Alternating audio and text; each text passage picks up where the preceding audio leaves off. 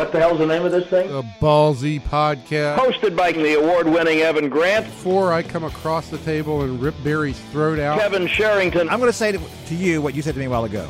Shut up. Barry Horn. I'm going to bring milk and cookies next week. Get ready for the most listened to sports podcast in Dallas-Fort Worth. I'm Evan Grant, and this is Ballsy. I'm Kevin Sherrington, and in this episode, we'll be talking about the Rangers.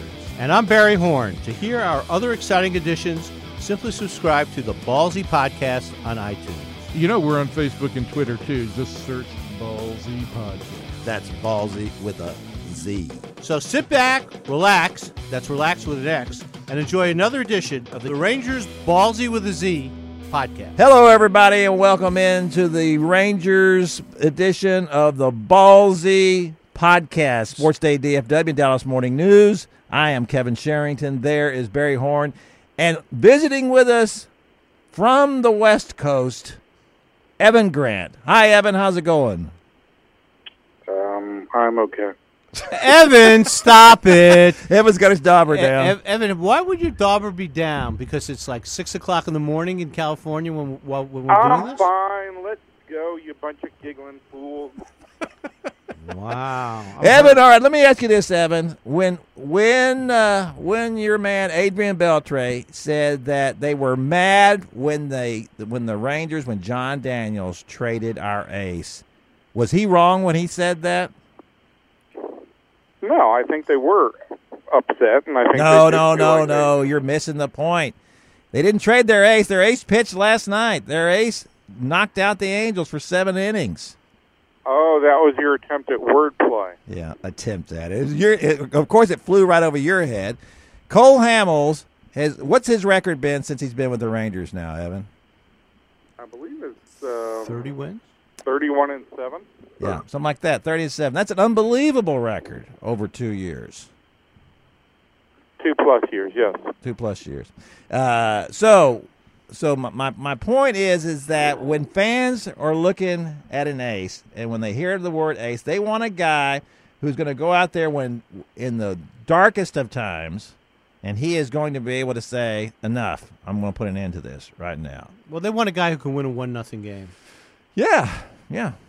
And I'm not, listen, we've said all along, now what is Darvish's record since he's been with the Dodgers, Evan? He's hurt, he's on the DL. Yeah, but he's going to pitch. He's coming back on Sunday. Okay. It's just a 10-day thing. I think he's 2-0 with the Dodgers. I think they've won all 3 of his starts. Yes, I think that's correct. He had a great initial start. His first start against the Mets, he was terrific. It was you at his best. The second game, in 5 innings, he threw 106 pitches, I believe it was. Correct. And then in the third game, and they did win that game, right? That's as you said, yeah. He gave up, I think, 2 or 3 runs in that game. It wasn't an awful performance. It just wasn't economical. What's so great about what Hamels did Monday night against the Angels was that he threw, I think, 92 pitches in 7 innings? Yep. If they had needed him to, they could have brought him back. Yep.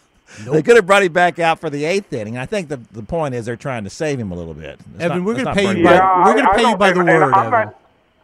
I'm not sure I get exactly what they're doing because they are playing from behind and they're playing the team that is holding the wild card spot. And if there's ever a time to push a guy, it would probably be now. And saving a guy for the playoffs that may or may not get here seems a little bit far-fetched. I do think that the Rangers have made some accommodations, for lack of a better term, to Cole Hamels as he approaches his 34th birthday. And I think that is the idea that they're going to keep him between 90 and 100 pitches. And, you look at last night's game, and I think that it does highlight all of the knives that Jeff Bannister kind of has to juggle in the air right now because he did get 7 really good innings from Cole Hamels, and he did kind of get to that point where he felt like he was at about his limit. He might have been able to push him another 8 or 10 pitches, maybe even 15. But I think his thought is, I'm going to have to go now to a young and inexperienced guy in the bullpen before I can go to Alex Claudio because Barnett wasn't available after pitching. That's a good And thing. there's Tony Barnett's ERA since July 1st, I believe, is 2.4. So you can wake up whenever you want. No, no. I'm telling you right now, He's pitched much better. you don't want to see Pitched Tony much Barnett in the game. I'd rather see him than see at this point Jose Leclerc, who has clearly gone back. He's gone backwards now. He started out the season so well. It was a miracle how he started out, considering what he looked like before, where he had no command whatsoever, and he had such good stuff it would get himself in trouble. And now he's gone back to that again. Great stuff that gets himself in This is trouble. the point, though, Kevin. He's got, they just called up Nick Gardewine straight from Double-A yesterday. They've got Ricardo Rodriguez, who came up 10 days ago, straight from Double-A. They've got Austin Bibbenserks, who had never pitched in the big leagues before this year. They've got Leclerc, who had essentially never pitched in the big leagues before this year. And then they've got a 40-year-old that they got basically off of release waivers in Jason Grilli, and a guy in Jan Mariñez, who really has never established himself. And so he's got to look out there and say, I've got to keep all my arms as fresh as I possibly can, and I've got to give some opportunities here to guys to kind of close games down, or at least carry the ball to Alex Claudio. And I think his perspective was, if I'm going to do this, I'd like to do it and give the ball to a guy with nobody on base, and let him work an inning from the start where he doesn't have to pitch, in a stressful situation. And he just and Leclerc just wasn't up to it, and that's the kind of issue that Jeff Bannister is going to face, I think, here on a nightly basis as we go down these last 5 weeks of the season. If this team is to make a run, he's got an inexperienced bullpen. He's got one really proven starter, and he's got a closer right now who's pushing 70 innings. And so it's not an ideal situation. I mean, let's face facts. This is a flawed team, and it's a flawed league right now, and the Rangers are trying to make the best of what they've got.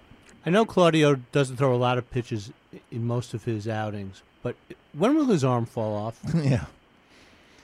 Well, they have not. I think they've had 4 guys in the last 8 or 10 years go more than 70 innings as relievers. And Sean Tollison did it right before his arm fell off. Sam Dyson did it last year right before he basically imploded, and Tanner Shepard did it the year before his arm fell off. So, and then the other one was Tollison in 2014 in what was basically a bunch of meaningless games late in the year. So there's not a great track record with that. I asked Bannister about this last week, and he feels like, there are more innings in the arm of a guy who's not a max effort thrower, and because of the lower angle at which Claudio throws, he may not put as much stress on his arm. But I think a lot of that is all just conjecture and subjective, and you're playing with fire there too. But this is the situation the Rangers are in, and I don't know what the best situation would have been last night. Would it have been to let Hamill start the 8th inning? Would it have been what he did, going to Leclerc and letting him start a clean inning, and ultimately having to still ask Alex Claudio to go more than 1 inning? They just don't have a whole bunch of good options out there, and it's going to be a little bit of a roll of the dice and see if they can get, for lack of a better term, a little bit lucky here over the last 5 weeks. Well, they're going to have to be lucky, obviously, because that just what we talked about is that their bullpen. To me, this has been the issue with the Rangers the entire season. You could, when you're looking back, without a doubt, on this season, you're talking about the fact that this all got off on the wrong foot with Sam Dyson, who blew games that they should have won, put the team in a funk right away, and then they've spent the rest of the time trying to redirect that. I think, to me, that's how you kind of handicap this second team wild card race, is that, to me, who's got the better bullpen? And the Rangers are probably coming up dead last of all the contenders in that, aren't they? Kevin, you would think that. I keep looking around at all these teams, and they all have kind of significant flaws everywhere. And the Rangers' strength is that they do have a bunch of power, and they can hammer some runs out early and maybe hold on late. And and that's their. I think their advantages here are this: the Rangers have a lot of experience in their lineup. They have guys who have tasted champagne before. They know what it takes over the last 5 weeks. They have a bunch of power in their batting order, and it does seem like it has connected a little bit more as of late. But yeah, after Hamels, your best pitcher is Andrew Cashner, who's pitched really well, Yes. and then you've got a bunch of question marks. Your bullpen, it really is just kind of throw a coin up in the air and hope it lands the right way every night. But I just don't think that there's any team in the American League battling for that second wild card spot. And really, you could probably even throw the Yankees, who have the first spot in there, that's got a real clean path to anything. They're just it's just not a very strong league beyond the Astros' overall record. The Astros have some issues with injuries, but I think that those guys will all get back, and I think they will be healthy come playoff time. And the Indians, who I think are sitting there as a team that went through this last year, they know what it takes. Terry Francona's in a good spot as their manager. So and the Red Sox are, from my perspective, they've kind of underachieved all year. So I think you've got those three teams, and then everybody else is just trying to get in the tournament and see if they can get hot. Evan, we've talked about relief pitching, we've talked about injuries, we've talked about power. When is Kela, and what's the prognosis on Kela and Bush? And Gallo. Well, one at a time. Okay. We're on relief pitchers first, and then Gallo. Well, on Kela and Bush, I don't know that there is a timetable. I think right now you've probably got a more definitive timetable on Jake Diekman than on the other two. If everything goes well for Diekman this week, I think by September 1 he should be active. I don't know that Kela has made any real strides with his shoulder. And Bush right now, as of last night, they were still just waiting to see what the situation was with his knee. They didn't have any kind of timetable for when he would return. I would think you'd be looking at a minimum of 2 weeks here before Matt Bush is back. So 2 weeks. 2 weeks. And Joey Gallo?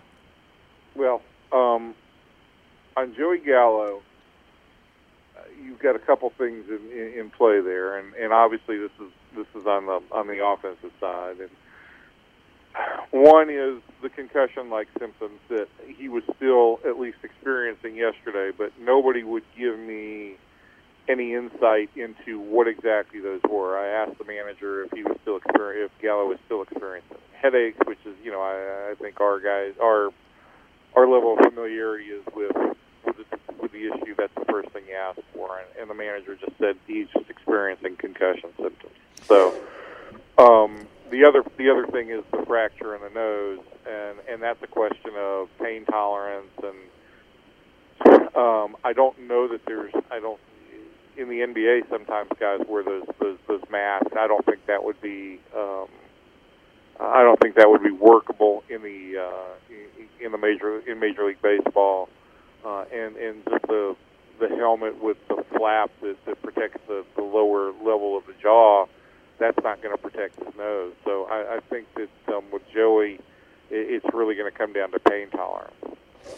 All right, I'm going to divert this entire conversation about the Rangers, as usual. And I'm going to ask you, what in the world was Jonathan Lucroy talking about when he made the comment saying that he was not wanted here with the Rangers? And I mean before he got traded, obviously.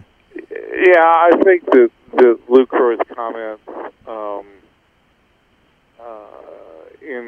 in Milwaukee recently when he was there with Colorado basically all come down to, he was hoping to get extended here after he turned down a trade to Cleveland and tried to engineer himself a trade here, got here, was hoping, because it's close to his home in Lafayette, Louisiana, that he would get an extension here.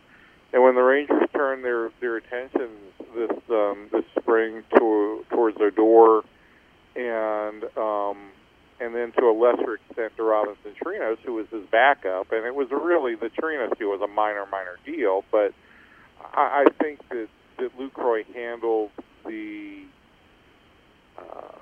impending free agency and basically being told, hey, we're going to let you play this out. I think he handled it about as poorly as he could. He never made any waves in the clubhouse, never was disruptive, but I think it was very clear that free agency weighed heavily on him, and I think it impacted his performance out of the gate.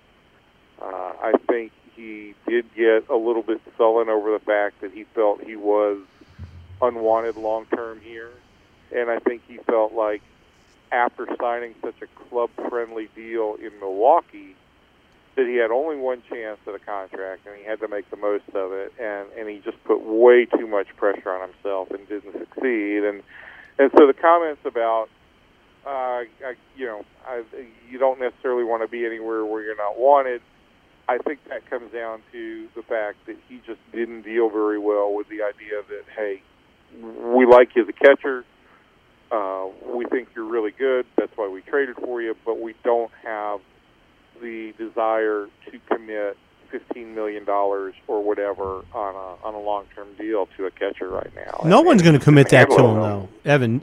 No one now. Well, at this point in time, nobody is. But I think going into the season, there were some precedents on deals that guys had signed. You know, there was a lot of talk that he would get certainly the deal that Russell Martin got with Toronto, which I think was about 4 years and $60 million, and he just hasn't performed up to that level, and in a lot of ways he seems to have regressed.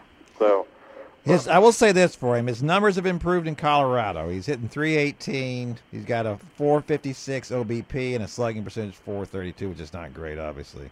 But his OPS is .888, which is 250. I don't think I love it when you talk. Yeah, I don't think he's homered in Colorado. No, he is not. He is not. That's where it seems like he's lost his pop. He's not. But to me, as you said, I was waiting for Jonathan Lucroy to say, you know what, I haven't played up to the level I should have played, because it was not just offensively; it was defense. If you could watch him catch, even I can watch him catch and say, man, he's really struggling here. But when you talk to scouts and they say he's terrible now, he's trouble just catching. But how does somebody lose it overnight just like that? And that's what he did. He did. You know, I've talked to this with Jerry Fraley, our other Rangers beat writer, and I posed the theory that, you know, he's not a big guy. He's listed at 6 feet, 200 pounds. Way. I don't think he's that big. And I think when you're a smaller catcher, but that's a really hard position to play. And he's played a lot of games, and I think that has taken a toll on him, and I think that's why he's hit the wall so fast. So I can ask Evan what his opinion is on that. Oh, I'd agree entirely with that theory. I mean, and that's all it is at this point in time. Who knows? He could come out next year playing on a one-year deal and be absolutely on fire. But for this point in time, I think that's something that you do have to consider, is that he did have a heavy workload as a catcher in his 20s. It is a position that has unparalleled physical demands. He is a little bit smaller and thinner than other catchers, and it very well may have taken a toll on him that he's now paying the price for. Jeremy Jeffress didn't say anything about his tour with the Rangers, but he clearly wasn't happy about it either. Well, neither one of them produced. That might be one of the worst trades. That was, that's one of those trades that it looked fine. It looked great. I remember the day they made the trade. It was a deadline deal, wasn't it? I was in New York at the time, and the Mets were interested, I think, in Lucroy. The Indians were. No, the Mets were too, because I was in New York, not Cleveland, and they were very disappointed when they didn't get him. Oh, everybody wanted Jonathan Lucroy. Evan, is this not right? Wasn't he considered one of the 5 best catchers in baseball? Yeah, and he came over here and he hit close to 300 with, I think, 11 home runs. Yeah, right. Under 200 at bats. He was everything they thought they were getting. He came over here last year, and there was no thought that it was a poor trade. I mean, it was he performed. I think this year, we've already been over, I think, some of the issues that have led to poor performance. As far as Jeffress goes, I think that for whatever reason, certainly the DWI last year, I think, had an impact. I think it probably, this is a guy who deals with anxiety on a serious level. I think that he's comfortable in Milwaukee, had some level of success, came over here, immediately became uncomfortable, dealt with anxiety, probably in a way that you wouldn't want to prescribe. Ended up in a rehab situation, and after all that, I mean, I think the odds were just stacked against him, and it just comes back to this whole thing. You know, he looked like a great acquisition because he had been closing there. He was going to be a guy that they could stack in front of Dyson, but we're still dealing in a game with humans, and he's a guy that's got some frailties. And I think that anxiety level certainly had to play an issue there. This is a guy who's taking medication for anxiety, and I think in the long term it just became a real burden for him. And I think he felt like the best situation for him would be to not be here. So we're talking about trades. Let's talk about the Yu Darvish trade. When it was made, I'd have to go back and look. I may have been on vacation when it was made. I mean, so that's maybe why I don't remember. Odds are you were. Yeah, was at the time. You know, I think they got what they could get for him. I don't think it was a bad trade from that standpoint. But was the decision now, looking where the Rangers are right now, was the decision to trade Darvish a good one or a bad one? I still believe it was probably the best decision they could make at the time. They were 5.5 games out in a very deep wild card race. They weren't playing particularly well. I don't.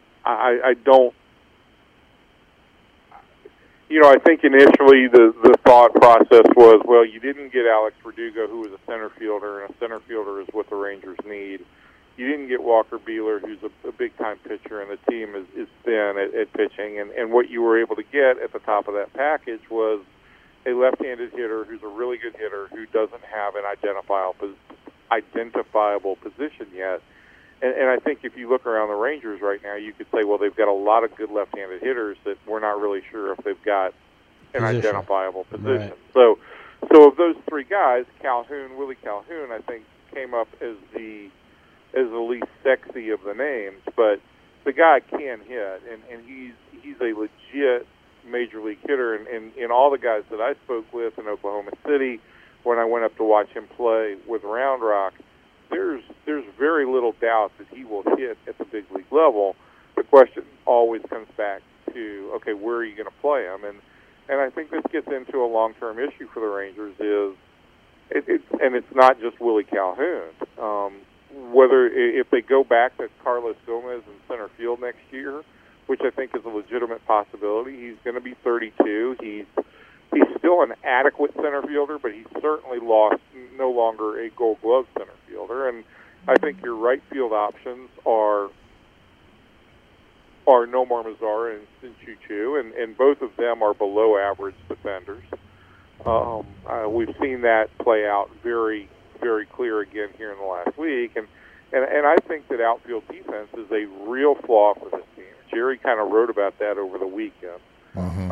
And it's something that does come back to hurt this team an awful lot. You look at Boston and you look at their outfield and with Benintendi and Betts and Bradley, and that's a team that takes runs and hits away from opponents. And the Rangers just don't do that in the outfield. And the Angels do that as well.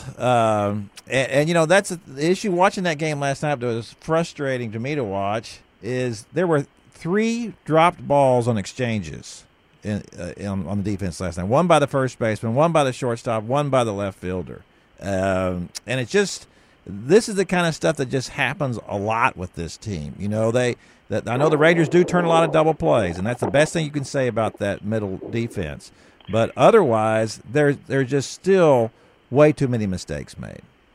Yeah, and I'm not going to say that they've got an exchange problem. I think last night was kind of a freak thing. I'm just saying it's an example of sloppy defense. Yeah, to your point, though, I do think that this is a team that's got really poor outfield defense. I think it's got good above average defense at the corners. I think Elvis is an average defensive shortstop, and they've got a subpar defender at second base in Rugnet Odor. And I just think that it's another one of the many flaws of this team that show up, especially when you start playing close games that mean something.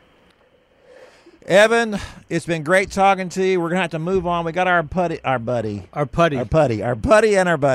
Kirk Bowles waiting for us in Austin. It's always great talking to you, Evan. Come back anytime. We'd love to have you back to talk baseball with us. You've been great. You have a really good knowledge of the Rangers, and we'd like to exploit that a little more. Kevin, it sounds like you're trying to get rid of me. He is trying to get – Evan, you can take a hint. Evan, you can take a hint. I got to tell you, producer Brian is again, he's with the get rid of this guy. He's got the hookup. Wow. And when he gets the hookup – There isn't – but Kevin just said goodbye. Now, this is about the point in time when you start asking questions. No. That's exactly what he did on the last podcast. Oh, my gosh. Evan, I'm going to wait. Evan, I'm going to wait for you to hang up, and then we will continue the podcast. Evan, you were terrific again. Thanks for getting up at 6 o'clock in the morning, West Coast time, to talk to us. We really appreciate it. Bye, Evan. I love you both. I love you both like the daddies that I never had. Oh my gosh! All right, we're like Evan's uncles. We're his crazy uncles though. His goofy uncles that he goes visits in the home like once every couple of weeks. That's the kind of uncles you want to have, right? No one wants to have. But we didn't spoil him like some uncles. No, spoil we him. did not. We should have. We should have left him on a curb somewhere. I don't know. This Ranger team is wacky. Sometimes days I look at them, and some nights I look at them and I go, it's not a bad team. They can do some. And then sometimes you look at them and they're just awful. Yeah, this is a team. That's why I was watching the post broadcast one day, and Mike Bassick was talking post game broadcast. Well, excuse me. What's the post broadcast do? And Mike Bassick was asking David Murphy about Nomar Mazara in particular, and talking about he's hitting very well, and Bassick said, why is it that he kind of goes up and down? And David Murphy gives an answer, and it's a perfectly valid answer. But to me, that's indicative of this entire team. Yeah, they'll play well for a while, then they'll play. And I think one of the reasons why, frankly, is because offense is like that. Offense comes and goes. There are very few players that are just they're going to go one for. If they're a 300 hitter, they go 1 for 3 every night. They just don't do that. Right. But the thing to me that makes you constant and consistent is defense. And this team plays very poor defense overall, and always has basically. There have been times when it's been better. When they were going to the World Series, it was better. It was better, but it wasn't great back then. It wasn't great back then either. No. But it wasn't great in the late 90s. Well, they always had in the late 90s they had Pudge. So they were better at catcher then. But Wando wasn't. Juan Gonzalez was no in the late 90s. But in the 2010-11 team, you did have Josh Hamilton either in center or left. But then you had Nelson Cruz in right. Remember what happened with him? I remember what happened with him. But that's just it, right? Isn't that the perfect point? That it's almost like the curse of Nelson Cruz. It was a lack of defense that cost them a world title, and they still don't get that. Like the Willie Calhoun trade. Now look, I don't have a problem with getting him. Because I think, and I've read this, other people have said this, scouts have said this, and I think I might agree with them. He might have been the best hitter that got traded at the deadline. Sure, but it's more than just an offensive game. It is more than an offensive game, and you got to. They have no place to play him. Well, they don't. He'll end up playing left field. Yeah, but you're right. It's like you can go around that team. And Adrian Beltre is a Gold Glover. I mean, he's still a great third baseman. And he is so much better defensively than everybody else on the field. They do well at first base. Gallo's a good athlete. I think Gallo might be their second best defender. Because he can play left field, he can play first base, and he plays them both pretty well. He is their best outfielder. And that's scary. He is? Yes, he is. You take him over Gomez? Oh yeah. You look at his the UZR and all that other stuff, and all the metrics. You're making stuff ultimate zone rating, all that stuff. He's got the. You watch him all the time. You watch him like, and I know this sounds silly. Pop flies, fly balls. He's very confident. You don't see him wandering around underneath the ball. You watch some of these other outfilders, and a ball's in the air, and all of us, and like Shin-Soo Choo in particular. He's wandering all over America. It's an adventure. It's a venture. Yeah. All right, we got to go. We gotta go. We haven't talked about my favorite Ranger, who might be an outfielder. Let's say that for next week. Drew Robinson. Drew Robinson might be your favorite Ranger. He looks. You go in the clubhouse. He looks like he's 12 years. He old. looks. He looks like to me a young Chipper Jones. He doesn't play like a young Chipper Jones. Oh. No. Yeah, he's going to get a chance to play. But he is. I think the manager really the manager likes him. Yeah, he does. He does, and that's always good for a player if the manager likes you. Yeah. All right, we got to go now because we. What else do we have today? I forgot. We got we had John Machado on to talk about the Cowboys. That was great, and the Lions. He talks a lot and about the Lions. And then we're going to have Kirk Bowles of the Austin American Statesman to talk about college football. Ooh, I want to hear about his top 25. Okay, we're going to do that. Okay, bye. Thanks for listening to the Rangers Ballsy podcast. Don't forget to subscribe via iTunes. You'll get new episodes every week. And follow us on Facebook and Twitter. Until next time, sports fans, see ya.